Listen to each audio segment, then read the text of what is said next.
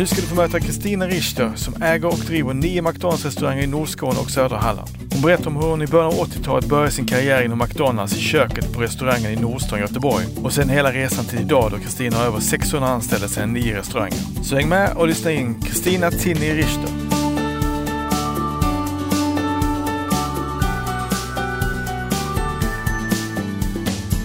Idag är jag på besök på våning 2 i Knutpunkten och efter en rundtur i den relativt nya McDonalds-restaurangen så sitter jag här med ägare av denna och 8 andra restauranger från södra Halland till Hässleholm och Helsingborg. Kristina Richter, välkommen till Helsingborgspodden. Tack. Nu är det kanske ett tag sedan ni blev klara med ombyggnationen, men sen kom det en liten corona och det kom en liten ombyggnad av Knutpunkten. Ni kanske inte sett helheten av, eller effekten av detta ännu? Nej, men jag anar den. Jag anar den och den är... Ja, det känns skitbra. Vad var det jag sa? Kan jag säga. Vi öppnade McDonalds Helsingborg central i november 2019. Och han väl ha öppet då... Ja, 3 månader lite drygt då innan pandemin kom med full kraft. Och jag är jättetacksam att jag hann flytta ner restaurangen innan pandemin. Ja, men ni kom från våning 3 till våning 2. Nej, från våning 2 till våning 0 blir det ju då. Alltså, ja, precis. Men jag är ju väldigt positiv. Hittar alltid bättre vägar, nya vägar. Jag ser glaset är halvfullt, alltid. Och därför så säger jag att vi hade turen på vår sida. Inte bara genom att vi flyttade ner Knutpunkten bara några månader innan pandemin. Utan även att jag öppnade dörrarna till den sista restaurangen i mitt restaurangbestånd så att säga, som byggde om. Så veckan innan pandemin slog till med full kraft i Sverige och stängde in en massa folk så hade jag gjort alla mina 9 restaurangers ombyggnationer. Och det var också ganska skönt. Det var ju klart lite tomt på kontot. Men å andra sidan så hade jag ju förutsättningar för att ganska snabbt komma igång i pandemin. Med bordsservering, med den nya produktionen som vi har på restaurangerna där vi då tillverkar efter beställning. Så att vi hade inga köer inne i restaurangerna. Det är automatisk distans mellan... Precis, automatisk distans. Och vi kunde liksom flytta ut köerna. Alltså när man väntar på maten så kunde man vänta utanför. Och vi kunde komma ut och vi kunde ganska snabbt hitta jättebra sätt att hantera. Vi var som gjorda för att klara av restriktionerna under pandemin. Och så att någonstans... halvfullt. Det är inte roligt med en pandemi någonstans och jag hade ju hellre velat vara utan den. Men jag hade förutsättningar för att ha tagit oss igenom den på bästa sätt. Och det är jätteskönt, såklart. Jag tänker på just den produktionslinjen. Vad är det som är nytt med det? Är det bara beställningsgrejen eller är det... Nej, men även köket? Ja, alltså köket påverkas ju jättemycket. Det ena är ju att vi idag inte tillverkar någonting utan att du har beställt och betalt den. Så när du har beställt och betalt den, antingen i kanske våran app som du nu mera kan beställa och betala i, eller i våra kiosker eller i våra McDrive, då tillverkas produkten. Och kötiden eller väntetiden flyttas ju nu då ifrån före din beställning till efter din beställning. Förr så gjorde man ju våra produkter och gissade lite grann med hjälp av lite historik och hur vi brukar sälja, hur många Big Mac vi brukar sälja på den här restaurangen, så kunde man gissa, och så hade man då en produktion som byggde på att ha ett visst antal färdiga i 10 minuter och så hoppades man att gästerna skulle beställa just dem när de kom in. Nu gör ju medarbetaren högst 2 produkter åt gången och de är redan betalda och beställda, så de görs för dig. Och det är en person som gör den från början till nästan slutet. 2. Men är det någon skillnad i tid då? Det har ju varit den stora utmaningen. När vi skulle ställa om till det här så var det ju farhågorna var ju väldigt mycket, framförallt här i Sverige där personalkostnaderna är ganska höga. Hur många skulle vi behöva vara nu för att klara av det här nya? Men det har vi klarat av, och omställningen är ju alltid lite mer personal, behövs ju alltid, men jag tycker nog att vi klarar av, vi är fortfarande den snabbaste i vårt segment. Och det handlar väldigt mycket om hur du jobbar, hur personalen är på. Men den, så att säga, den tiden du väntar, den är ju förflyttad ifrån före till efter istället. Nu kan du beställa i din app direkt, du står inte i en kö.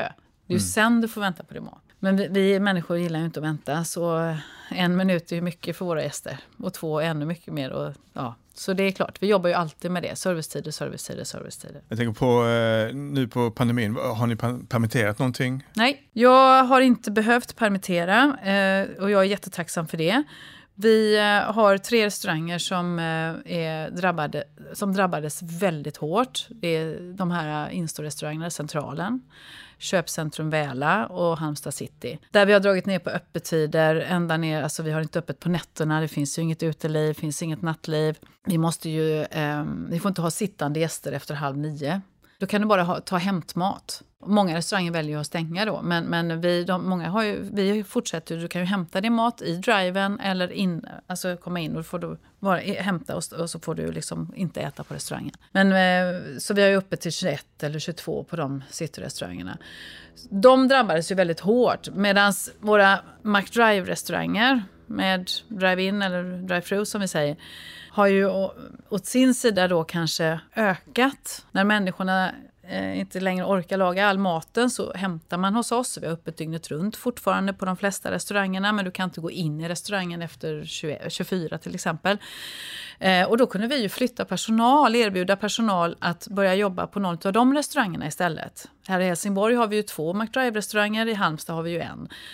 Vi har inte permitterat någon. Jag trodde, alltså i början så bäddade man ju för allt det där, men nej, jag har inte behövt det. Och alla har ju blivit erbjudna arbete på andra restauranger när vi behövde dra ner tider och så vidare. Och jag har haft en bra dialog med facket. Så att jag är tacksam för det. Tacksam för att behålla min personal. Men har ni utvecklat drive-in då? Den har ju utvecklats. Det var ju faktiskt också ett stort mål för hela McDonalds i förra året. Att vi skulle bli bättre i McDrive och snabbare och så vidare. Det var ju verkligen det. Och det kan man ju säga att när majoriteten av våra gäster väljer McDriven för att man inte vill gå in i restaurangen, för att man vill inte träffa folk, då blir det ju kö och då gäller det att det går undan. Och vi har ju, jag ska inte säga halverat våra tider, men nästan på vissa restauranger och vissa tidpunkter alltså. Så att vi har ju ökat antal bilar. Jag tror att du kan se det på tavlan där borta. Jag tror att jag har satt upp till och med hur många bilar vi har ökat. Det är bilarna till för. Ja, det är precis. Det är just nu, men så där uppe förstår du, där har vi under 2020 hur många fler bilar vi drog in. På den lappen högst upp där. Så vi håller ju på att bygga om här, så det håller på att bli en måltavla här. Det kan vi säga också, att i bakgrunden hör vi kanske det här ljudet. Ständiga bygget på knutpunkten. Ja, precis. Nu bygger man om här igen och vi bygger om. Ja, precis. Men Så vi har blivit mycket snabbare och tagit in många fler bilar och vi hoppas att det snart är över det här såklart. Men vi har rätt oss ganska bra faktiskt, tack och lov. Skönt. Du, innan vi går vidare tänkte jag att vi ska ta några personliga frågor så vi får veta vem Kristina är lite bättre. Okay. Fullständigt namn? Elin Anna Kristina Richter. Du kallas också för... Tinny är mitt smeknamn, ja precis. Var kommer det ifrån? Ja, det kommer ifrån att min pappa är ju då tysk. I Tyskland, Holland har jag förstått, så är Tinny ett väldigt vanligt smeknamn för Kristinor. Jaha. Som Tinna, så Tinny. Så att det finns ju faktiskt några Tinny i Sverige, fler än mig, men som många kallar mig för privat mest. Vad ska vi fortsätta med idag? Det får du välja själv. Vi får se vad det blir. Du får se vad det blir. Familj? Jag har en dotter på 18. Jag har en exman.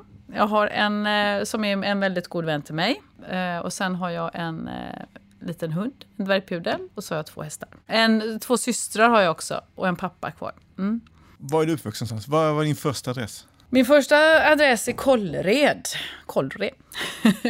Men efter 1,5 år så flyttade vi till Lindome. Och min pappa bor fortfarande kvar i det huset där jag växte upp då från 1,5 års ålder. Ett ganska stort hus utanför Lindome. Där växte jag upp och gick i skolan till och med 5:an. Sen så fick jag börja skola inne i Göteborg. Gick på Waldorfskola.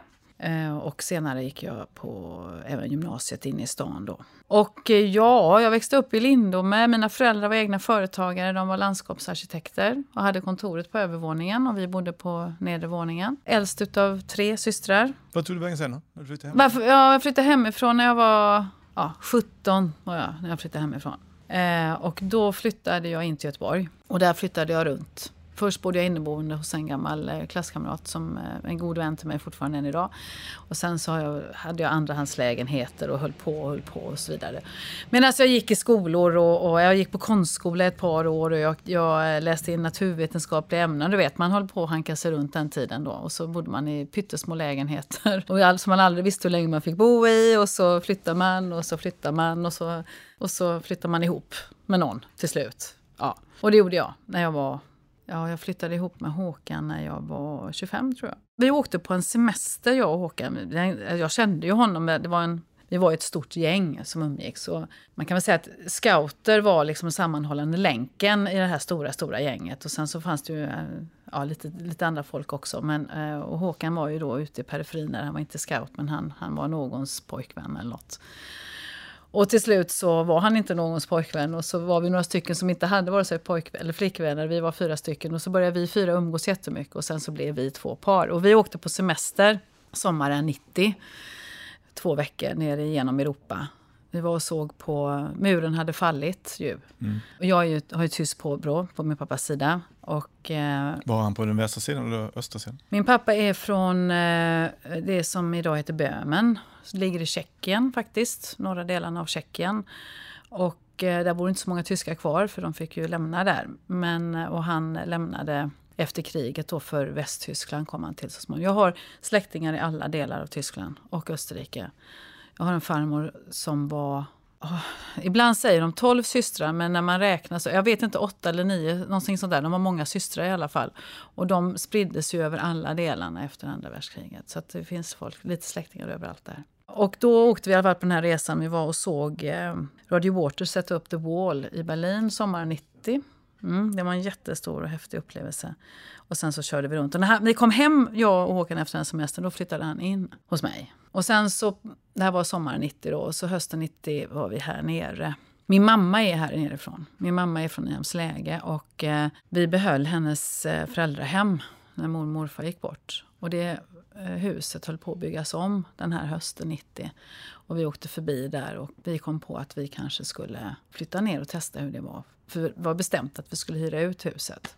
Så vi kom hem igen efter en lång helgen och så sa vi till mina föräldrar att vi blir de första hyresgästerna. Och så sa vi att nu bor vi här i 5 år och vi ger inte upp innan utan vi måste stå ut. Och vi är kvar. Vad var det som drog er ner hit? Bara för att få... Ett hus vid havet, ja, okay. Typ. Och en hus vid havet och du menar Göteborg var man ganska mätt på liksom. Det är lite kallare än här, det blåser lika mycket och våren kommer senare och hösten kommer tidigare. Så, ingen vinter. Det var liksom samma lika fast inte ändå.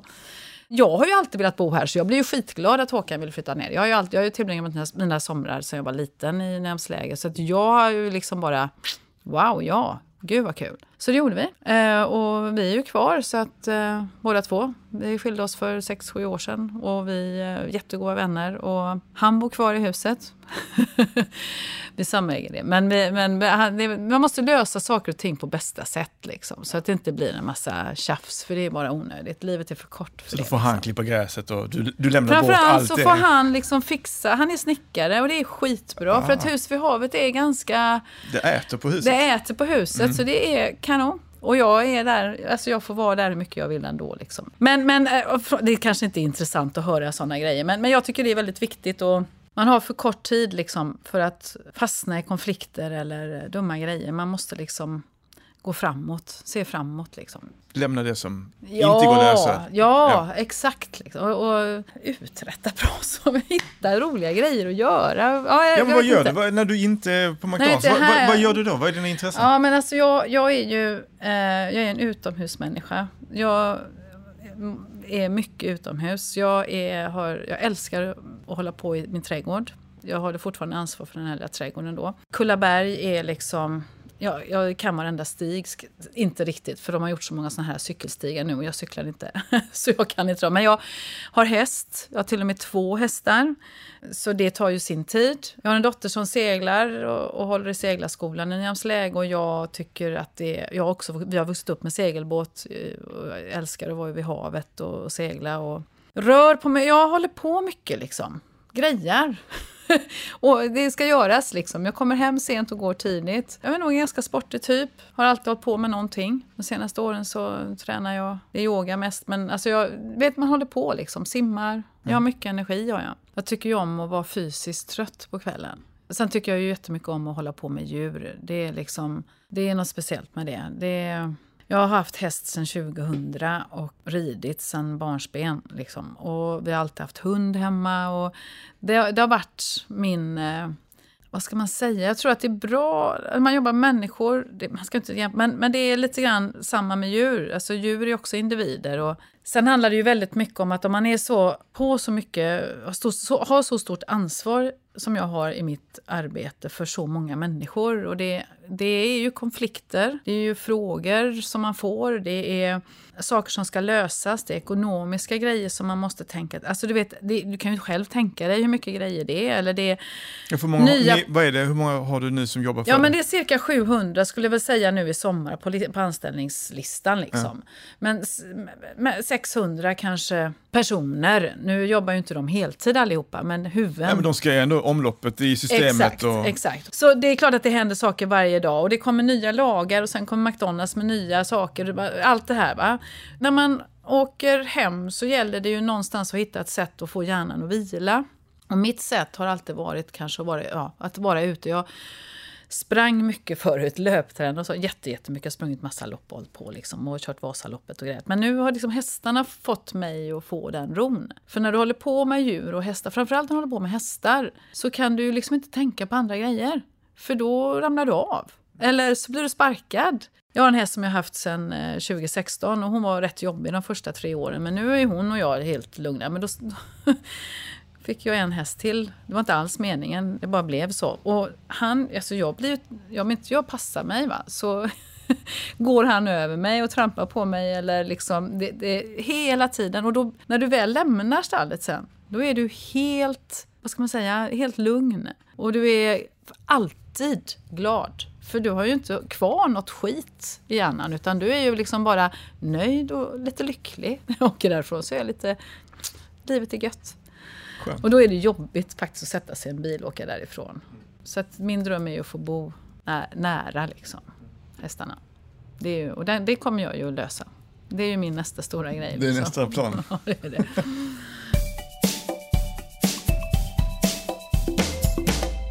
Om vi går tillbaka till Göteborg, vad gick du gymnasiet eller? Jag gick inte Waldorfskola från 6:an till 9:an. Ja. Och det är, min mamma hade alltid dåligt samvete för det, för att hon tyckte att vi ryckte upp, att hon och min pappa då ryckte upp oss kanske ifrån och så skulle vi sitta på en buss och åka in till Göteborg. Det var ju ändå 2 timmars pendling då varje dag. Och alla kompisar och sånt. Och jag sa till min mamma, det var min räddning. Waldorfskolan var min räddning. Och det var en underbar klass. Vi har fortfarande mycket kontakt. Vi är ett gäng som vi har en chattgrupp och vi hördes senast i morse på den. Alltså vi är verkligen jättetajta. Vi är väl 7-8 personer som träffas och pratar och så. Gymnasiet gick ju också in i stan på en skola som heter Sigrid Rudebäck. Du klarade lite grann på engelska kurserna. Vilken... Med Emrik Larsson från Stonefunkers. Ja, Stonefunkers och Emrik. Vi gick på Waldorfskolan ihop, jag och Emrik. Okay. Ja, han är en av dem i den gruppen. Ja, precis. Och, ja, just det, vi var på språkresa. Jag var där 1977 var jag på språkresa. Vi var 14 när den intervjun gjordes med oss i Göteborgs-Posten. Och jag kom knappt ihåg det, men då kom det ju över mig liksom, du vet. Och sen så hade vi ju i vår lilla chattgrupp där liksom, om den. Just, men det var lite roligt. Ja, vi spelade faktiskt badminton båda två, men jag tror inte vi gjorde det samtidigt. Och så var vi på språkresa nästan samtidigt också. Och sen så var det väl, jag tror det var en annan av våra klasskompisar, hennes mamma jobbade som journalist på GP. Och den personen som det var en ungdomssida. Det finns ju alltid en sån här i alla tidningar, ungdomens, alltså, ja. Och då skulle det vara det. Och då sa men jag vet 2 stycken. Och så fick vi komma upp och göra den intervjun. Ja. Ja, det är skitkul. Ja, nej, men vi har jättemycket kontakt faktiskt. Eller jättemycket, men för att gått i skolan för så länge sedan tillsammans så har vi ganska mycket kontakt. Och vi träffades faktiskt senast i höstas. Och där har du ett gäng vi har en arkitekt, vi har en narkosläkare, vi har Emrik som är kulturarbetare och säger om sig själv. Vi har lärare, Waldorflärare. jag som då driver McDonalds-restaurang. Du hör ju själv vilket gäng det är. Gäng. Ja, det är helt galet liksom. Men vi har jätteroligt jobb. Men vad var din dröm på den tiden? Alltså vad skulle du bli när du bestod? Jag skulle bli veterinär eller skulle bli konstnär. Men jag insåg ju att konstnär, det räcker inte att måla bra. Jag gör ju inte det, man måste ju brinna lite. Sen var det ju då veterinär som jag siktade på. Jag började jobba på McDonalds när jag hade fyllt 18. När jag hade flyttat hemifrån, jag var fyllda 18 för att jag var tvungen att finansiera mig. Liksom. Jag var tvungen att betala hyra. Och det var absolut inte... Alltså det var ju inte där jag skulle vara liksom. Nej, vi snackar Nordstan. Ja, faktiskt. Vilket år är det här? Visste du ju Nordstan? Ja, Götgatan. Europas största restaurang på den tiden. Ja. Vilket år pratar vi här? Jag började jobba i 5 december 1983. Nej, för jag kommer bara ihåg själv när den första öppnade. När öppnade den? Den första restaurangen i Helsingborg var ju Södergatan som öppnade 86. Ja, okej. För jag kommer ihåg, det var någon som kunde sitta på den här kungastolen för det var något kalas där man fick en hammer. Och det var så stort. Det var... Kan man göra det? Ja. Kan man få sitta där? Kan man få gå in och kolla på träffa kyl- och frysmonstret? Faktum var att jag började jobba då 83. Södergatan öppnade 86 här nere och jag flyttade ner 91. 91 öppnade Knutpunkten. Statena öppnade vi ett par dagar före julafton 94 och det var jag ansvarig för den öppningen faktiskt. Och även Ängelholm sommaren 94 var jag ansvarig för. Då jobbade jag för svenska McDonalds här nere. Men i Göteborg då när jag började jobba där så var det absolut bara ett extra knäck. Och jag gick på konstskola, då jobbade jag jättemycket. Jag jobbade varannan vecka nätter. Och så fixade jag ändå liksom hålla mig vaken och så på dagarna och måla och grejer. Det var inte någon direkt plugga på det sättet. Och sen så jag kunde gå den kursen eller de åren som jag gjorde det. Och på något vänster så fastnade jag. Det var inte alls meningen, men av en slump så blev jag tillfrågad om jag ville jobba med marknadsföringen. Och jag kommer ihåg att jag stod och grillade och så hämtade restaurangchefen mig in till kontoret där. Och där sitter Claes Dunér. Han är alltså än idag franchisetagare och kollega till mig i Göteborg. Och så frågar han mig om jag vill göra det. Och jag bara tittar på honom. Nej, vill jag inte, jag ska bli veterinär. Ja, men du kan väl tänka på det över helgen, säger han då. Ja. Och så kom jag tillbaka på måndag. Nej. Det här var i januari, februari. Och jag skulle börja jobba som veterinär i maj som praktikant. Så att jag hade ju det och fram till dess så jobbade jag 11-20 liksom i köket och så. Ja, men då säger han så här. Fram till dess du ska börja jobba hos den här veterinären. Då kan du göra det här. Då får du vara på kontoret istället. Och då slipper jag ju lukta. Det kan jag ju göra då, va? Och så gjorde jag ju det och så blev jag kvar. I 4 år jobbade jag som marknadskoordinator där uppe. Och det var ju helt otippat. Det var ju en helt annan... Alltså, du är ju liksom... Vad gör man då? Jo, men så då utbildade jag värdinnor som hade barnkalas. Jag lärde mig att texta. Vi textade skyltar på den tiden. Det här är ju en helt annan värld. Jag gjorde annonser. Jag satt annonser själv. Jag handtextade annonser som sattes i GP om aktivitet vi hade på McDonalds. Alltså marknadsavdelningen då skulle ju dö om de såg de här grejerna. Ja, men det gjorde man. Jag jobbade själv på August Favör på Söder. Ja. Och där hade vi ju en dekoratör som var väldigt duktig på att göra de här stora... arken som hängdes i taket istället för prislappar. Det var rätt charmigt. Ja, visst är det. Ja, jag saknar lite grann det. Så jag hade textningskurser, skyltningskurser, utbildade värdinnor på barnkalas. Jag hade barnkalas. Jag åkte runt i en liten röd Ford Escort med gult M på framdörrarna då. Och var så stolt. Så himla stolt var jag. Och vi hade så jäkla kul. Och Claes då, min chef då, eller franchisetagare, han sa, men är det inte någon kurs du vill gå? Liksom, du passar på här nu liksom, och hitta någonting. Och du kan gå på Bergs, eller med Bergs. Det fanns i Göteborg på den tiden. Jag menar, du kanske inte alltid kommer sälja hamburgare, men du kan ju liksom... Ja, det är svårt att härma honom, men han är lite så... Ja, visst. Så då fick jag gå på Bergs och gick jag där ett par år och läste reklamkommunikation och marknadsföring. Och det är väl någonstans det som gör att jag känner att man kan göra så mycket med det här företaget. När man får vill man ha kvar människor så måste man ju hitta sätt att inspirera dem. Du kan ju inte tvinga någon, men du kan ju inspirera folk och sen kan de göra det som de vill själva. Jag kan inte berätta om din vision, för jag tycker den är så bra. Ja. När jag äntligen då fick starta mitt företag och köpa min första restaurang så hade jag, min vision var väldigt mycket att skapa den stämningen och den känslan som jag själv fick uppleva när jag började på McDonalds som 18-åring. Och att jag verkligen ville vara den här arbetsplatsen där människor fick möjlighet att utvecklas. Unga människor framförallt. För jag upplever att det finns inte så många ställen där de kan få blomma ut på det sättet. Om de vill. Så visionen som jag satte i ord från första början på ett eget block som jag har sparat. För jag sparar på allting. Jag kan inte slänga någonting. Jag är jätterolig på det. Jag ska vara den bästa arbetsplatsen för unga att utvecklas med och arbeta för i nordvästra Skåne. Nu får vi väl utöka den till södra Halland också och norra Skåne. Och den hänger med och den finns nedskriven i min affärsplan. Det är min lokala vision. Sen har ju McDonalds visioner och missioner, men det är för mitt företag. Jag tackar Claes Donér så oerhört mycket för att han skapade den stämningen som han gjorde i det företaget på den tiden med att känna så mycket tillhörighet, och det var så roligt att jobba och skitjobbigt också. Ja. Har du frågat honom vad var det han sa? Alltså, hos mig, eller då? Jag kommer ner till grillen och hämtar dig liksom. Nej, det har jag inte frågat honom. Men han säger många gånger det ändå till mig. Han är jättebussig. Jag tycker jättemycket om honom. Han är bra på att hitta människor. Alltså han är bra. Han hade jävla bra gäng och han har fortfarande fantastiska människor runt omkring sig. Och jag kan inte svara på det. Jag vet inte om han själv kan svara på det. Men det är väl kanske lite grann den förmågan som vi som jobbar med människor har. Att vi hittar folk och vi vågar framförallt ge dem utrymme. Och jag har ju haft förmånen sen att ha många ledare eller chefer som var som honom. Jag har haft andra rötägg också. Det ska gudarna veta.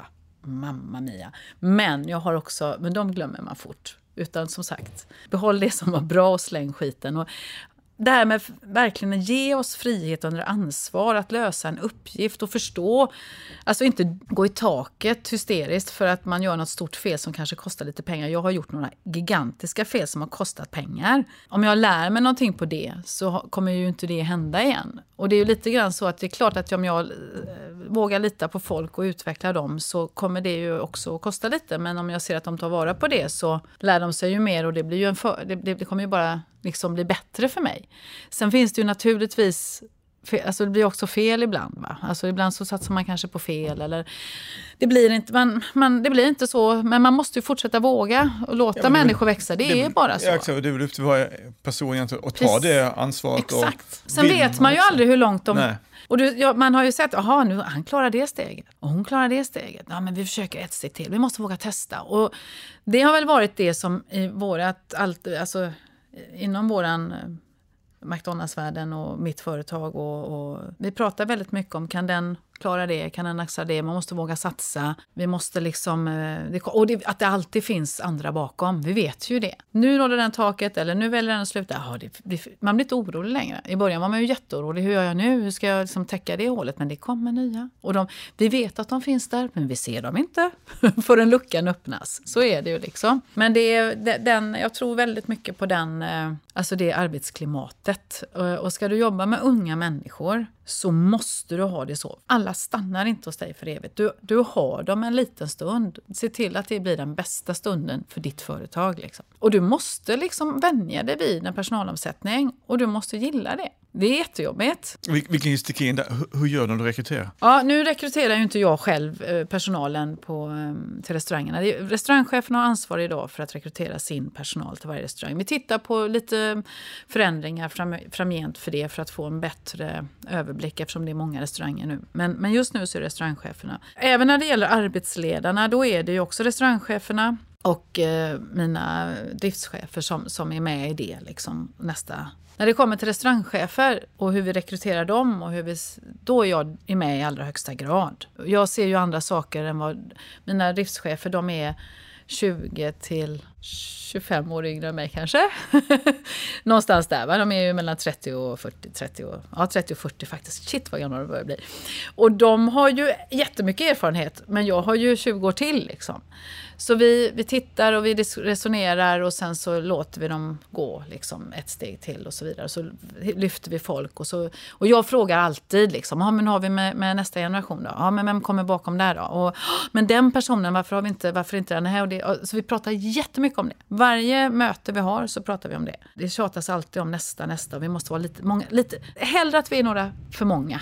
För då blir livet lättare och arbetsuppgiften lättare och det är mycket enklare på restaurangerna. Som jag då dessutom har väldigt mycket, nu har det bara blivit så, men vi har mycket tjejer hos oss. Då får man också faktiskt praktiskt vara fler. För de ska kanske hem och ta hand om barn en kort stund och komma tillbaka. Och då måste man vara några fler och då måste man ha liksom, så att man kan gå in och ut och täcka över och så. Så är det. Nu hoppas jag ju att det blir så även, att det inte spelar någon roll om det är killar eller tjejer som jobbar, utan att killarna också kommer att vara hemma. För då är det en no-brainer. Men just nu så är det lite så att man känner... Borde du inte ställa krav på när du blir anställd här så ska du vara hemma med barnen? Ja, men lite. Alltså nu kan man ju inte göra det. Men nu är det hörigt till saken att jag var ju en av de första kvinnliga restaurangcheferna. Jag var den första kvinnliga restaurangchefen på svenska McDonald's som faktiskt stod ute mer än 6 månader, tror jag.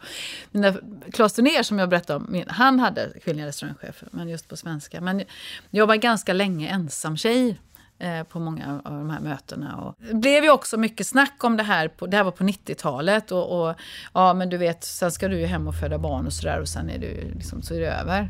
Så det blev ju nästan en grej för mig att bevisa att man kan visst... Nu är det ju, låter ju stenålder när jag säger detta.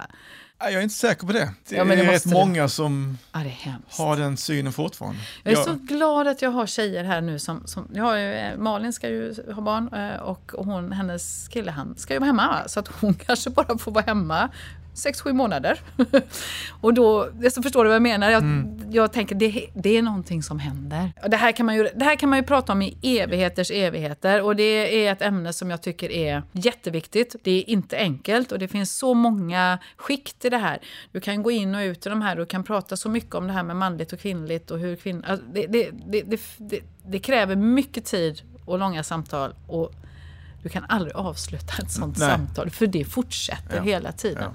Men jag tror det är viktigt att ha diskussionen. Absolut. Inte dämpas. Utan nej. Men jag tycker den handlar lika mycket om etnisk bakgrund och om alla de här, att se skillnader inte som någonting negativt utan mer som någonting som bidrar och att hitta lösningar på, för du har ju de här språkliga grejerna, du har kulturella grejer och du har då föda barn, vara hemma med barn och alla de här sakerna ska du få ihop på en arbetsplats idag. Och då kräver det att man är lite... Alltså man kan inte ha... Det finns inte ett sätt. Du måste liksom ha en palett av lösningar för att lösa de här sakerna. Kan vi gå in på det lite grann med integration? Hur mycket är du involverad i det? Att du har många unga som kommer hit. Är det även många som har sitt första arbete som kommer till Sverige? Ja. Jobbar ni aktivt med det? Eller det sker bara? Eller? Det är ju jätteviktigt. Det sker inte bara såklart, utan vi har alltid haft en stor blandning, tycker jag, man har sett genom åren. Jag började jobba på 80-talet och det var ett krig i Mellanöstern då också och det såg man i köket på McDonald's att det var, eller i kassan. Så är det ju alltid. Det är ett arbete du kan komma in och lära dig mycket på. Du behöver inte ha en stor utbildning eller vara utbildad för det. Så det är klart att vi är en arbetsplats som kan ta emot många. Vi har ju haft och vi har många och det är ju också så att Arbetsförmedlingen de här senaste åren har känt att de kan trycka in hur många som helst till oss, för det finns ju bidrag att få. Liksom. Men för oss så handlar det om att vi ska kunna ta hand om dem. Det måste fungera också. Det måste fungera.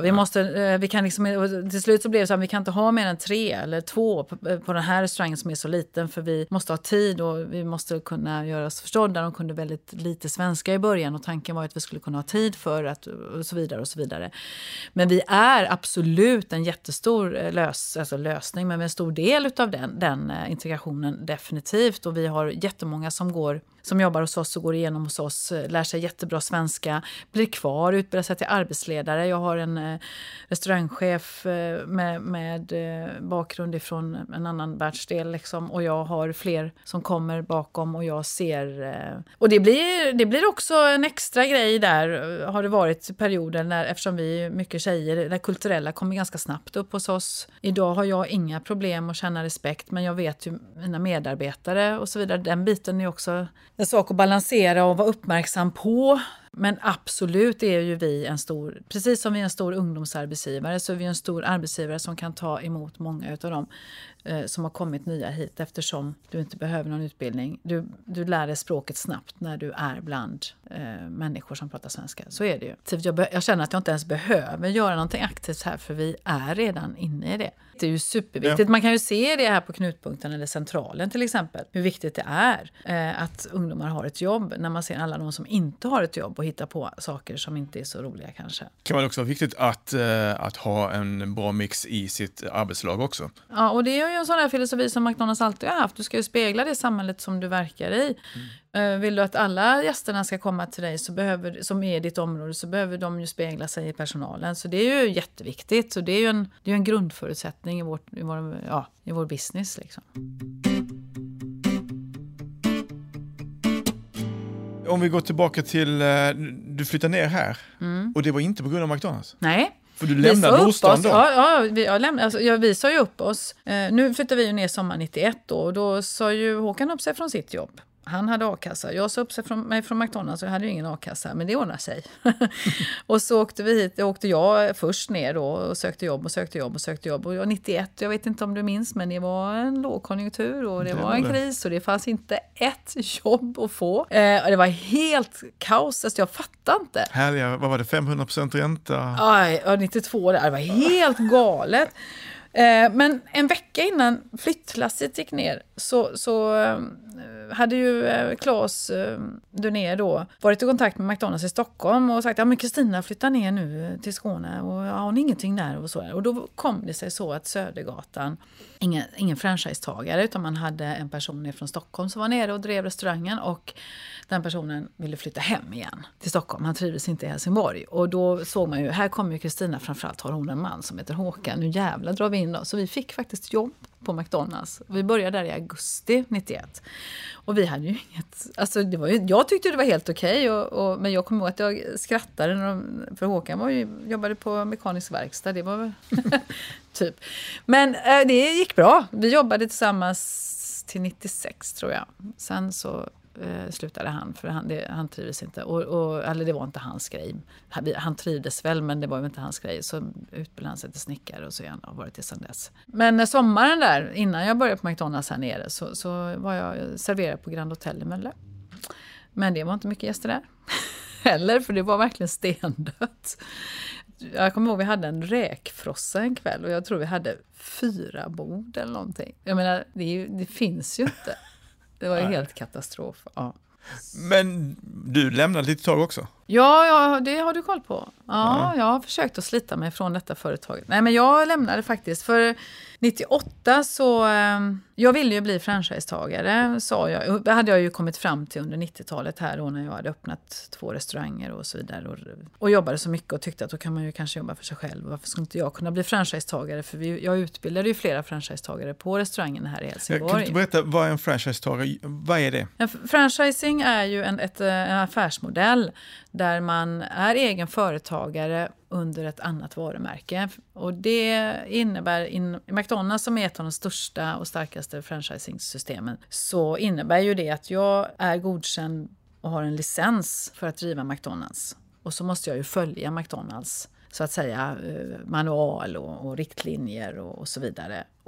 Men jag driver företaget som egen och tar fullt ansvar för företaget. Det finns olika spann här och det finns i alla branscher, från mäklare till försäkringsbolag till Pressbyrån är franchise och så vidare. Så det är ett jättevitt begrepp. Men det passar mig utmärkt. För jag har ju verkligen valt det här. Och jag behöver inte sätta menyn själv. Då hade jag drivit krogen. Men nu, det här passar mig bra för det jag vill göra. Jobba med människor. Och jag gillar företaget. Så att det har varit rätt för mig. Men du äger inte byggnader? Nej, och jag är inte förstahands hyresgäst heller, utan jag är ju andrahands. Då till exempel på Väla och här så är det McDonalds som har kontraktet. Och jag betalar ju hyra till McDonalds. Men så redan då var det liksom, jag ska bli franchise? Ja, precis. Jag ville det då. Jag hade faktiskt gått in och inlett den processen, men var otålig. Men jag trodde att jag visste ju också att de tyckte att man skulle vara i 40-årsåldern och ha lite erfarenhet, och jag var väl inte riktigt där, men jag hade ju någonstans och inte gjort kanske så där himla mycket annat. Men jag var ändå i processen. Men så fick jag ett erbjudande, eller så tog man kontakt med mig från Cityföreningen som då hette Helsingborgs hjärta. Så ville han anställa mig som projektledare för Söder City. Och jag älskade Söder City. Jag hade ju liksom börjat på Södergatan och jag tyckte så mycket om den miljön och den. Vi hade varit ordförande i gatuföreningen där och så vidare, så att jag tänkte att, och det skulle hända så mycket på Söder. Tretorn skulle bli campus, Lunds universitet och ja, du vet, det var så mycket grejer på gång liksom, och så jag kunde inte låta bli, alltså, jag kunde inte tacka nej. Så jag gick in och jag sa upp mig och tog det var ett tvåårigt jobb, liksom, projektanställning som var finansierad utav 11 fastighetsägare i stan. Efter de 2 åren så gjorde jag 1 år knappt på Manpower innan McDonalds var i kontakt med mig. Och då hade jag sagt till Mats Schullenberg på Manpower att men är du verkligen färdig med McDonalds? Ja, men det finns 2 saker som jag kan tänka mig att gå tillbaka, alltså att jag skulle gå tillbaka till dem. Och det är om jag blir erbjuden att bli franchisetagare eller om de erbjuder mig att jobba med marknadsföringen i södra regionen utan att flytta till Stockholm. Det hade jag sagt till honom. Så ringde de upp mig då efter knappt 1 år på Manpower, så ringde McDonalds upp mig och erbjöd mig att jobba med marknadsföring i Region Syd och jag behövde inte flytta till Stockholm. Det var viktigt att uttala sina önskningar. Ja, men det måste man göra. Ja. Och grejen är att om man gör det så kommer de. Exakt. Det är min absoluta erfarenhet. Så då gjorde jag det och då gick jag till Mats och sa att jag måste säga upp mig för McDonalds. Och tänkte, ja, de har erbjudit mig det jobbet. Då hade jag knappt inte kommit ihåg det, att jag hade sagt det. Och då sa jag, men då så, det visste jag ju att du skulle säga upp det för. Liksom. Så då började jag på McDonalds igen då 2001 och jobbade med marknadsföringen. Och det gjorde jag 4 år fram till dess att jag jobbade jag tillhörde som marknadsavdelningen i Stockholm och jobbade i Region Syd som var från söder om Stockholm, Örebro, Säffle och så neråt ända hit då. Tills jag fick barn och inte ville resa mer. Och då jag gick all in på att få köpa min första restaurang och bli franchisetagare. Och då blev det så. Så jag har varit ute och pryat i vanliga världar. Och den är ungefär lika.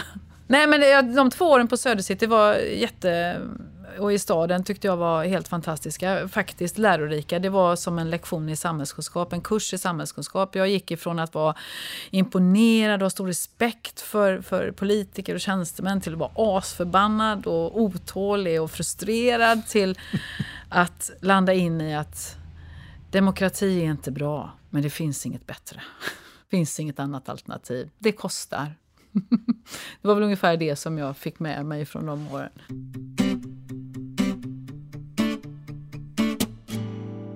Men hur blir man franchisetagare? Hur får man ett erbjudande till att bli det? Är det någonting som kommer ut som man måste... Ja, du får bli det om du man får inget detta, erbjudande eller? om det, utan man tjatade. Jag tjatade. Nej, men man ansöker ju såklart. Man skickar ju in en ansökan. Och sen så låg jag ju på väldigt hårt. Och sen så ska du bli godkänd, gå igenom en process. Intervjuer, svara på frågor, gå igenom hela din ekonomi och så vidare. Och nu kom jag ju inifrån, jag är ju intern, så att jag hade ju utbildning till... Du ska ju nämligen ha utbildning så du kan driva en restaurang. Du ska ju ha upp till restaurangchefsutbildning. Och det hade ju jag eftersom jag har jobbat som det i många år. Så den biten var ju klar. Men kommer du utifrån så ska du ju tillskansa dig den utbildningen. Och du får inte betalt under den tiden. Och du får räkna med ungefär 1 år som du behöver finansiera själv då för att, alltså levnadskostnader för att kunna ta den utbildningen. Och sen så behöver du ju ha 25% av köpeskillingen som på de flesta andra affärerna. Du måste ju gå in med någonting. Så att så såg det ut då.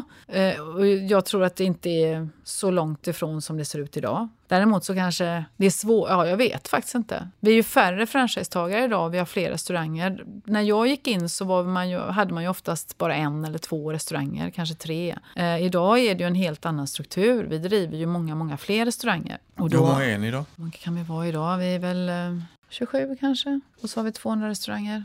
Knappt i Sverige. Så att det är klart, vi har ju franchisetagare som driver 26 restauranger. Som driver restauranger i både Sverige och Norge. Och sen så har vi sådana som jag i mitten där någonstans med mellan 11-12 till 8-9. Och så några få då som har färre restauranger då. Och det är för att du blir ju mindre sårbar med fler restauranger. Och du kan bygga lite mer egna organisationer och det är färre människor som ska samsas eller komma överens, jag vet inte. Vad har ni ett råd också? Ja, dels har vi en förening eller en ekonomisk förening för marknadsföringen som varje restaurang är med i. Och sen så har du även ett ledningsråd där vi jobbar ihop med våra franchisegivare och löser alla frågor som är utanför marknadsföringen så att säga. Är det en svensk eller nordisk? Vi har en nordisk organisation idag. Ja, vi ägs av en develop licensee, en person som har en licens för hela då Norden. En 20-årslicens för hela Norden, en utvecklingslicens då. Så vi ligger inte direkt under Corporation Chicago längre, utan vi är ägda utav en fysisk person. Styrs Norden, ni får komma med era egna koncept och göra lite grann. För att det inte alltid det ser likadant ut runt om i världen på McDonald's. Ja, det gör det ju inte, även om man vill sträva dit. Så blir det ju ändå lite skillnad. Alla är ju inte i samma ombyggnadsprocesser och alla har ju inte... Menyn skiljer ju sig åt för att du har ju lite lokala smaker och lite annorlunda smaker på olika ställen. Så är det ju. Men nu försöker man samla Norden för första gången ordentligt i så. Och det har väl varit, det är 4 år sedan ungefär som de köpte och börjar bli mer och mer nordiska då. Och då, det är lätt att tycka att vi i Norden är lika, men vi vet ju också att det inte är så lika. Men vi har ju saker som naturligtvis vi samarbetar och ska samarbeta kring då. Nej, vilken restaurang blev du franchisetagare för sen? Den första jag köpte, det var Ängelholm. Där började jag. Och Ängelholm betyder ganska mycket för mig faktiskt, för den restaurangen var jag ju också, den första restaurangen som jag öppnade från allra första början, sommaren 94. Det var jätteroligt. Att ha hand om en nyöppning och rekrytera all personal. Och jag hade aldrig varit med om det innan. Det var fantastiskt. Från scratch? Ja, från scratch. Och lilla Ängelholm. Vi öppnade samma dag som en annan restaurang i Stockholm öppnade. Västberga. Och vi hade ju tävling såklart, vem som skulle sälja mest och sådär. Vi stängde 24 och då hade vi sålt mer än vad den här restaurangen i Stockholm hade sålt till 24. Det var totalt kaos i trafik i Ängelholm. Det var helt hysteriskt. Det var skitkul. Och vi sålde nog 30% över budget hela den här sommaren. Vi gick på knäna och anställde folk hela tiden. Det kom aldrig ikapp. Men sen kom ju en mycket lugnare period på vintern. Men nu är ju den restaurangen ganska... Alltså det här händer ju mycket. Det har ju vuxit liksom här nere. Så att den ju... Var det planen? Att växa vidare för dig? Alltså nej. Jag hade verkligen bara en restaurang i åtanke när jag blev franchisetagare.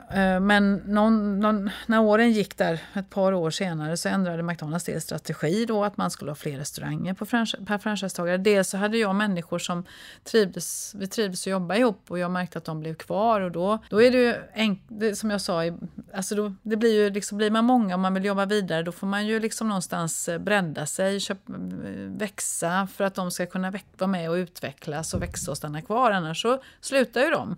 Så att det är ju så hela bolaget egentligen har växt. Det är för att det är människor som, jag kan inte bara skylla på dem, men det är människor som jag gärna vill jobba med. Ja, precis. Så fan är ert fel. Nej, men människor som man tycker om att jobba med och som man vill utvecklas med och som man också då uppmuntrar med. Liksom, hur vill ni jobba? Då kan vi utveckla den här arbetsplatsen till det.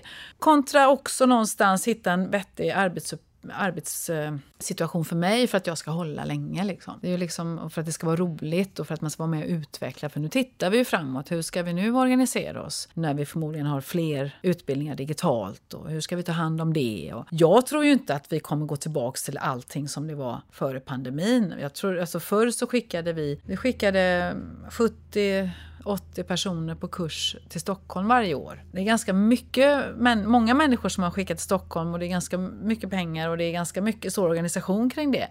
Vi kommer fortsätta att skicka folk på kurser till Stockholm, men alla kurser kommer inte att ligga i Stockholm. Många kommer också att vara digitala.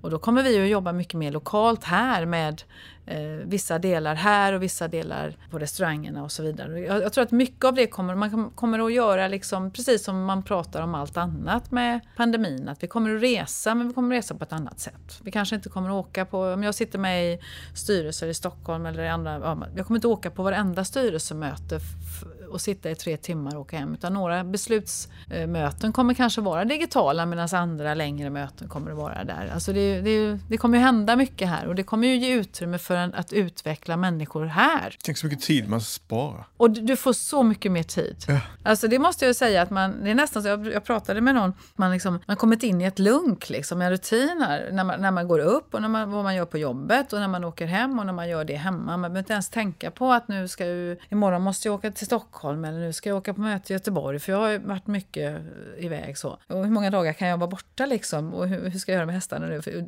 det var ju inget konstigt förut, jag var ju borta flera gånger, det var alltid någon annan som tog hand om dem, men nu blir det så här, nu måste jag planera. Orkar jag vara borta i 4 dagar, det kommer kännas jättekonstigt liksom. Ja. Och du vet, snart kommer sprutan och då kan jag boka mig för resa. Men gud, ska jag åka och resa nu? Men när då? När ska jag göra det? När har jag tid med det? Fast jag både njuter och tycker att det är tråkigt. Man får inte träffa så många. Man får tid att tänka. Man får tid. Precis, på nya projekt som man ska göra. Jag har ju jag tror också, just det, man får tid att tänka under den här perioden. Det kommer ju hända mycket på arbetsmarknaden. Folk kommer ju inse att varför gör jag detta? Varför?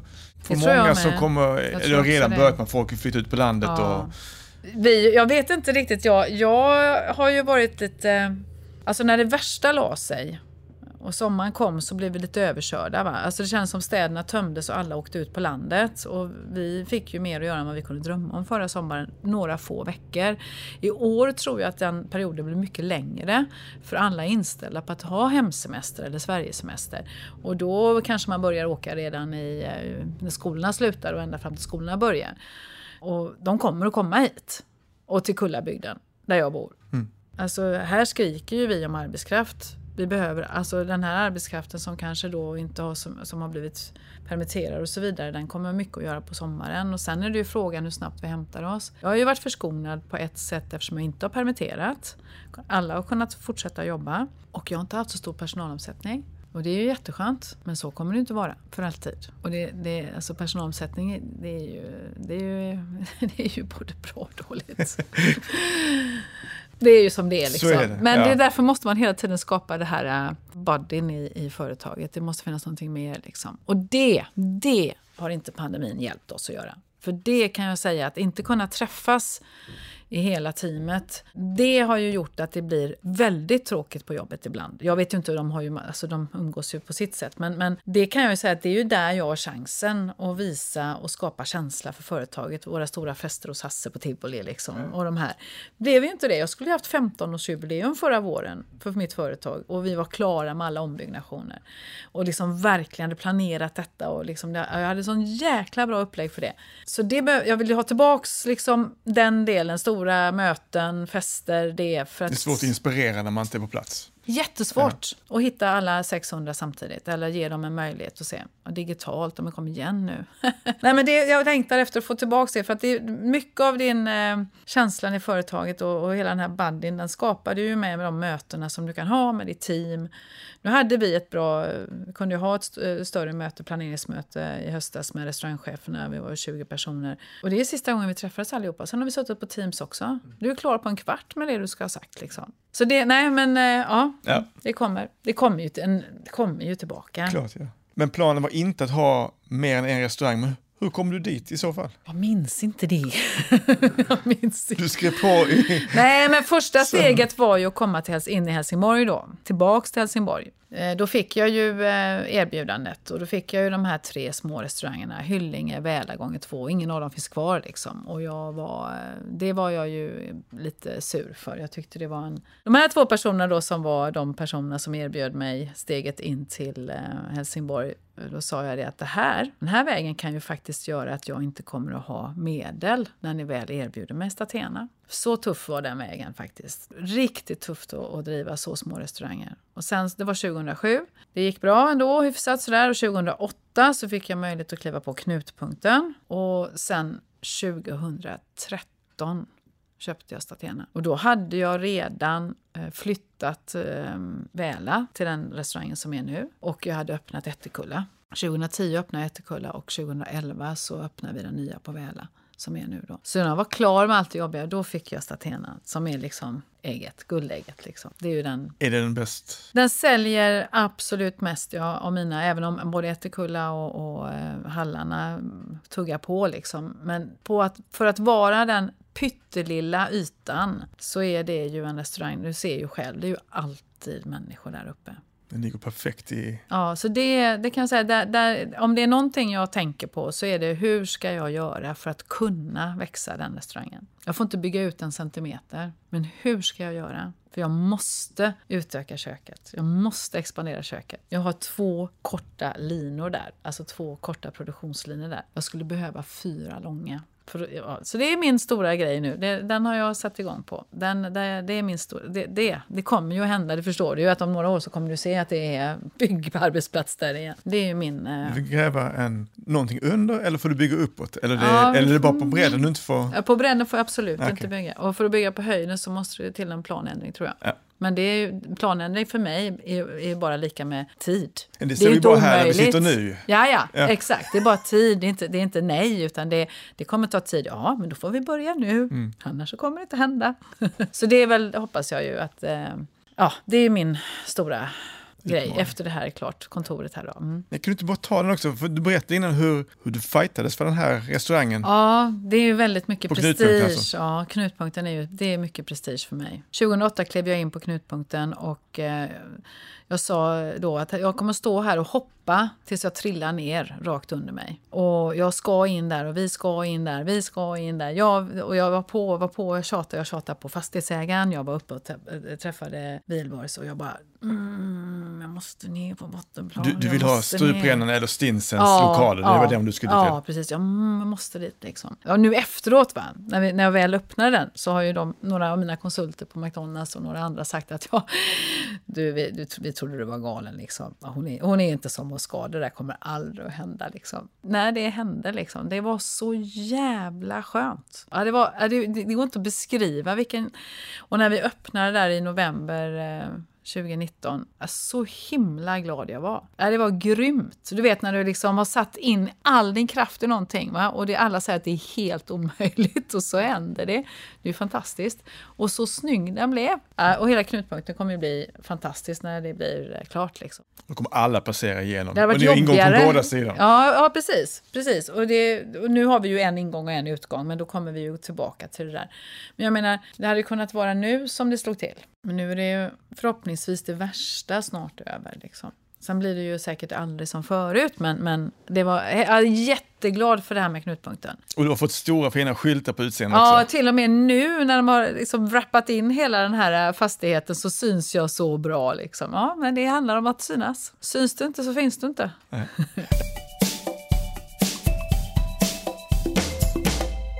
Vi pratade lite om franchise och vad du måste förhålla dig till meny och liknande. Du är utemänniska, du är en odlingsmänniska. Jag hade ju en gäst som heter Christer Paulsson som önskar dig till Helsingborgsbaren. Ja. Och han är ju verkligen en odlingsmänniska, lokala och det färska. Kan man som franchisetagare ta in lokala varumärken i matprocessen eller är allting styrt för McDonalds inom vissa logistikdelar? Absolut. Alltså en av de här grundfilosofierna från början, förutom att spegla ett samhälle med personal så är det ju också att man ska ta sina råvaror så nära som möjligt. Liksom. Mycket så här det här lokala. Samtidigt så är det ju så att det är ett starkt varumärke, ett av världens största varumärken, restaurangvarumärken. Vi är ständigt påpassade, vi måste ha hög säkerhet på allt vi gör. Alltså det får inte bli några fel. Så det är inte lätt att bli leverantör till McDonalds, det är inte lätt att hitta på egna grejer, det gör vi ju inte liksom. Men råvarorna som vi har speglar väl ungefär vad Sverige importerar och har eget också, 50-50, det är väl så. Men försöker att påverka med vissa saker som jag tycker att vi borde ta in. Men morötterna till exempel, det är ju från Ströbelstorp, Marians Farms morötter som hon levererar, jag tror jag, till både Danmark och Sverige, men i alla fall Sverige. Men jag jobbar ju inte på inköpssidan, däremot så kan man ju liksom påverka på andra sätt. Liksom. Det är så rigorösa rutiner och det är stora kvantiteter också. Det är stora kvantiteter. Det händer mycket när du ska ha någonting. När vi installerade de här, köpte in och satte in de här smoothie- och frappemaskinerna så hade vi ju jordgubbssmoothie och den var ju baserad på jordgubbar såklart. Det var ju rena jordgubbar som hade så. Och då tog ju jordgubbarna slut. Vi kunde ju inte ta in i hela Europa i den takten vi hade velat utan vi var ju tvungna att följa följa med jordgubbsproduktionen. Det hängde ju liksom ihop, va? Annars, ja. Det är också när vi ställde om kaffet, det är också en sån här berättelse som det finns ju en sak till med att jobba med ett sånt här stort företag. Inte bara att man måste göra som de säger grejer, förstår jag menar, utan jag kan ju tycka att det är en fantastisk möjlighet att få jobba i ett stort varumärke och vara med och påverka i rätt riktning. Vi har jobbat med miljöarbetet redan sedan 90-talet när vi jobbade och var med Naturliga steget och började källsortera och hitta vägar. Vi har återvunnit vår friteringsolja till drivmedel sedan 90-talet. Vi ställde om kaffet. Vi satte in riktiga kaffemaskiner, kravmärkta Rainforest-certifierade, alltså fair trade-bönor, alltså schyssta villkor för arbetare och kravmärkta bönor. Det blir ju inte bara en liten plantage som behöver ställa om Sverige och sen Europa ska ha de här bönorna och det har fortsatt runt världen. Det blir ganska stor påverkan på just kaffeproduktionen när vi bestämmer oss. Va? Då händer det ju någonting i det ledet. Alltså vi följer lagar och avtal, vi har kollektivavtal i Sverige. Vi har schyssta villkor. Då är det liksom, vi fuskar inte med det. Alltså vi kör det här helt öppet och då blir det ju de som kommer till och jobbar hos oss lär oss det. Och, ja, du förstår vad jag menar. Ja. Det tycker jag är häftigt. Och det blir lite effekt. Färska äggen. Äggen läste jag om att när vi väl bestämmer så finns det inte några ägg som är kravmärkta. Då var det ju brist på kravmärkta färska ägg. Va? Men det hänger ihop med att vi är så stora och det är så säkerhetspådraget är så stort. Va? Men vi har ju haft en vegetarisk produkt på våran matsedel i Sverige sedan 97 tror jag. Just nu så testar jag en vegetarisk produkt i Helsingborg och vi testar det på en ort till i Sverige. En McPlant då som är Beyond Meat. Och det är Beyond Meat som gör den? Det är Beyond Meat och vi är testmarknad utan festmarknad här i Helsingborg. Då har vi också haft McVegan som är en sojaproteinsprodukt och sen så har vi haft massa olika här under årens lopp. Men nu ska man från USAs sida, nu ska man då liksom testa en vegetarisk produkt och då ska vi göra precis som de säger och då är det en speciell dressning som McFeast ungefär. Och vi som har haft vegetariska produkter i över 20 år, vi tycker men det här passar sig jättebra att ha vilken dressing som helst. Ha den som ett utbytbart eller vi gör så här. Men får inte vi göra det för nu ska de styra det såklart. Där kommer det blir ju lite sådär klumpigt då va. För det har ju vi kunnat göra. Vi har ju kunnat ha egna produkter och det kan vi ju fortfarande ha. Men nu är det vegetariskt som ska testas även från USAs sida. För nu växer ju detta. Men där ligger ju vi lite grann i framkant i Sverige. Så att där blir det lite sådär. Men vi har ju redan hållit på med det här. Så. Men Beyond Meat är... Ja, men jag tycker den är bra. Du tycker det? Jag gillar den också. Och min dotter är ju en generation, är absolut en köttätare, det är hon ju. Men hon tycker också om att äta annat. Och jag är flexitarian och har alltid varit. Jag är uppvuxen med mycket grönsaker. Att odla har jag ju lärt mig hemifrån. Vi var ju ett litet konstigt hushåll, höll jag på att säga. En familj som odlade mycket, var självförsörjande på potatis och kål och äpplen och saft och grejer hela året. För nu är det ju så. Och jag har ju lärt mig detta från grunden med kompost. Jag har gått och slängt grejer på komposten sedan jag var 3 år kanske. Men kan man det och har lärt sig det så gör man ju det nu också. Så jag har ett litet växthus och jag odlar lite grann, inte jättemycket, men jag odlar det som jag tycker är gott. Och det tycker jag är kul. Så därför så tycker jag att det är väldigt roligt nu att vi har en så bra produkt. För Beyond Meat, jag tycker den är bra faktiskt. Det är lite mer blodig när du skär i den. Ja, den ser mer ut som... Strukturen är väldigt köttlik och så. Tuggmotståndet och... Samtidigt så är jag är en flexitarian. Det innebär ju att om jag vill ha kött och den strukturen så äter jag hellre kött. Sen kan jag äta helt grönsaksbaserade grejer också. Men jag behöver inte att man imiterar köttet liksom. Nej, det är en lite konstig företeelse egentligen. Vi ska göra köttbullar av ja, precis. Så jag såg annat. Faktiskt att de hade det på Ikea, köttbullar med Men så kan jag ju förstå det att om man är helvegetarian så vill man, och gillar den strukturen så vill man ju ha det liksom. Men då tar jag hellre ett kupikött för det är det bästa som finns. Grillat kupikött direkt ifrån grillen och så bara salt och peppar på. Det är så. Om vi då ligger kanske lite längre fram i Norden, lyssnar man på det eller man måste invänta det stora landet innan det händer någonting? Men det som var roligt på 90-talet det var att vi hade en väldigt en inspirerande och stark vd, Mats Lederhausen, som då tog de här stegen. Han frågade inte om lov utan han gjorde, och det var då vi började med allt detta, och han tog in naturliga steget och vi började jobba med dem, och vi började källsortera och vi ändrade våra förpackningar. Vi hade inga pommes frites i kartonger utan det var påsar på allting, vilket tog knappt någon plats i transporter. En låda räckte hur länge som helst. Nu har vi ju, alltså kartongen tar ju mycket större plats. Vi hade till och med wrap på alla våra burgare. Vi hade inte kartonger för någonting. Men till slut så gick vi så långt så att kvaliteten blev ju lidande. Det höll ju inte så, alltså produkten föll ju sönder och sådär. Och han var väldigt driven i de här frågorna och han frågade inte om han fick utan han gjorde ändå.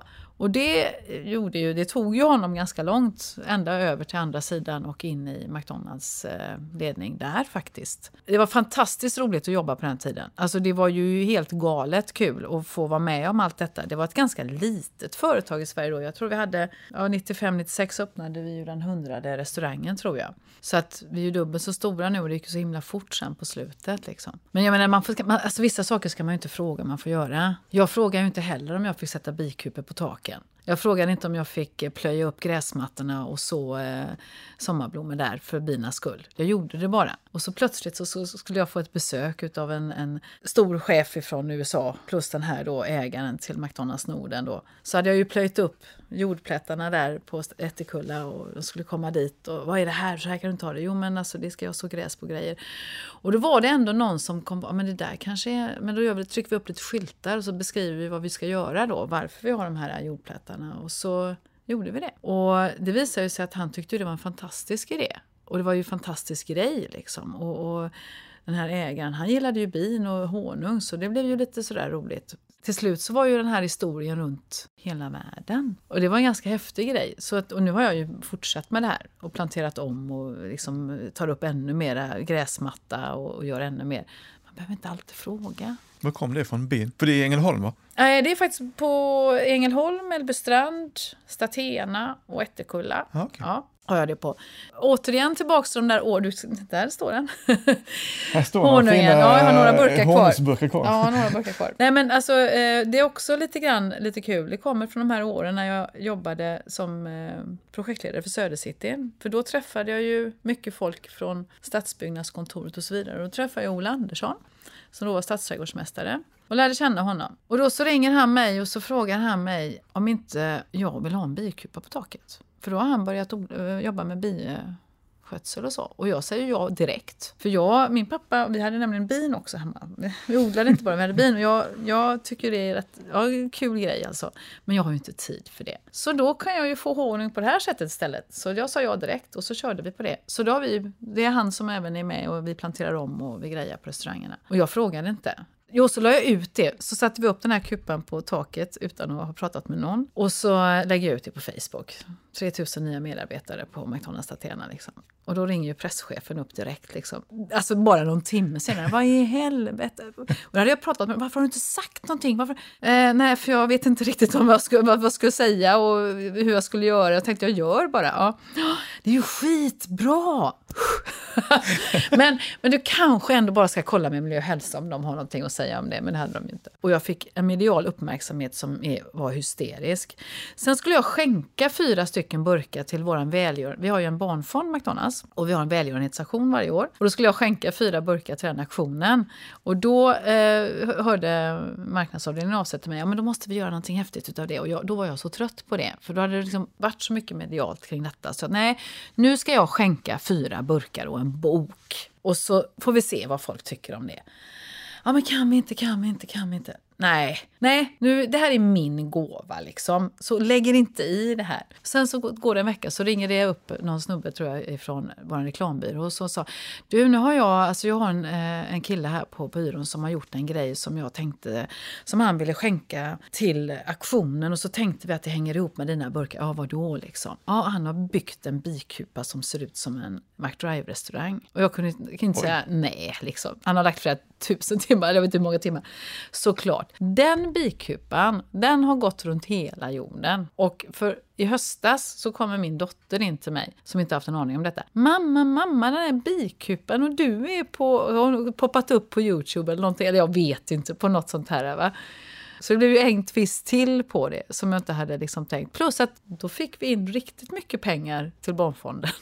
Som då, det blev en jättehype kring den grejen. Så det blev dubbelt bra liksom. Shit vad kul. Det var kul.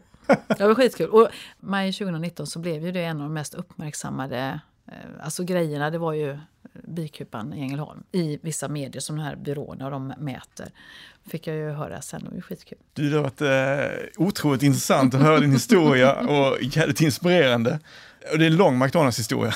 Och det är hemskt, men inte ändå att bara förknippas med det. Fast det gör jag ju inte. Jag har ju... Det är kul att höra att det går att jobba sig uppåt om man bara har en drivkraft och en vilja att göra det. Men vad är framtiden då? Vad har du för pipeline här? Ja, men nu pipelinen så är det färdigt här så att vi kan ha våra lokala utbildningar. Och sen så är det Statena. Vad kan vi göra av Statena? Och sen så privat så är det ju att hitta ett sätt att kunna bo på en gård. Och det är på gång. Så att jag har mycket framför mig. Jag har hysteriskt stora projekt framför mig. Både privat och här. 2 frågor. En Helsingborg som inspirerar dig eller har inspirerat dig?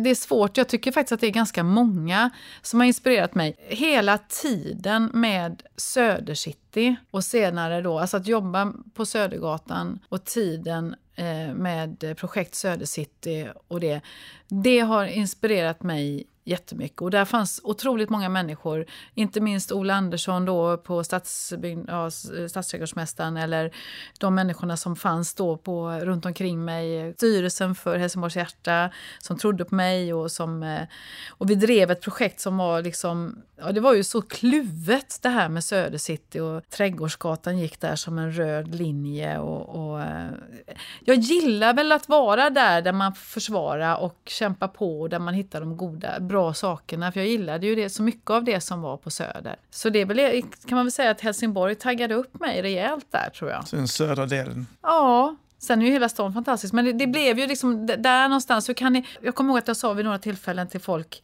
som bestämde i stan: hur kan ni prata så illa om en stadsdel som ligger i centrala stan och prata så illa om den så det hörs? Alltså det var lite så, jag var så förvånad över det. Jag var så otroligt förvånad över det när jag kom hit. Och få vara med på den resan, jag tycker att det har varit jättespännande. Och jag blev liksom väldigt inspirerad av det, hela den här grejen. Och jag tycker väl att Helsingborg har kommit jättelångt. Och det är nästan liksom, det finns så mycket annat här nu, men då var det taggade upp mig rejält, tror jag. Om du fick välja en gäst till att vara med i Helsingborgspodden, vem skulle du vilja höra? Får man liksom välja då, helt? Vi kan säga 042-området. Ja, men det funkar ju. Vi har ju en vingård som är ute i Kullabygden, som har blivit uppmärksammad och har en väldigt duktig vinmakare och som är på väldigt god väg och gör väldigt gott vin. Jag rider förbi planteringarna nästan varje dag och ser hur han också sår de här örterna som jag då sår på mina restauranger, och har en spännande tanke kring vinodling.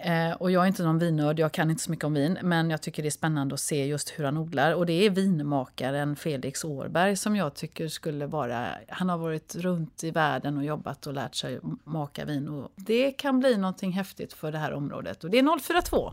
Riktigt intressant. Jag känner inte honom. Vi har varit där och jag rider förbi och jag hejar och så. Men jag är jättenyfiken på var han har varit i världen och lärt sig och vad han tänker. Och han är också duktig på att måla, en konstnär i ådra också. Så att jag kan tycka att jag är lite nyfiken på honom. Vi räcker ut en hand till honom. Kristina, stort tack för att vi fick komma, och det har varit fantastiskt att höra resan. Ja, den kommer fortsätta ju. Ja, det tar aldrig slut. Det finns åter 1000 McDonalds att ta över. Nej, jag ska inte ta över fler. Nej. Tack. Tack.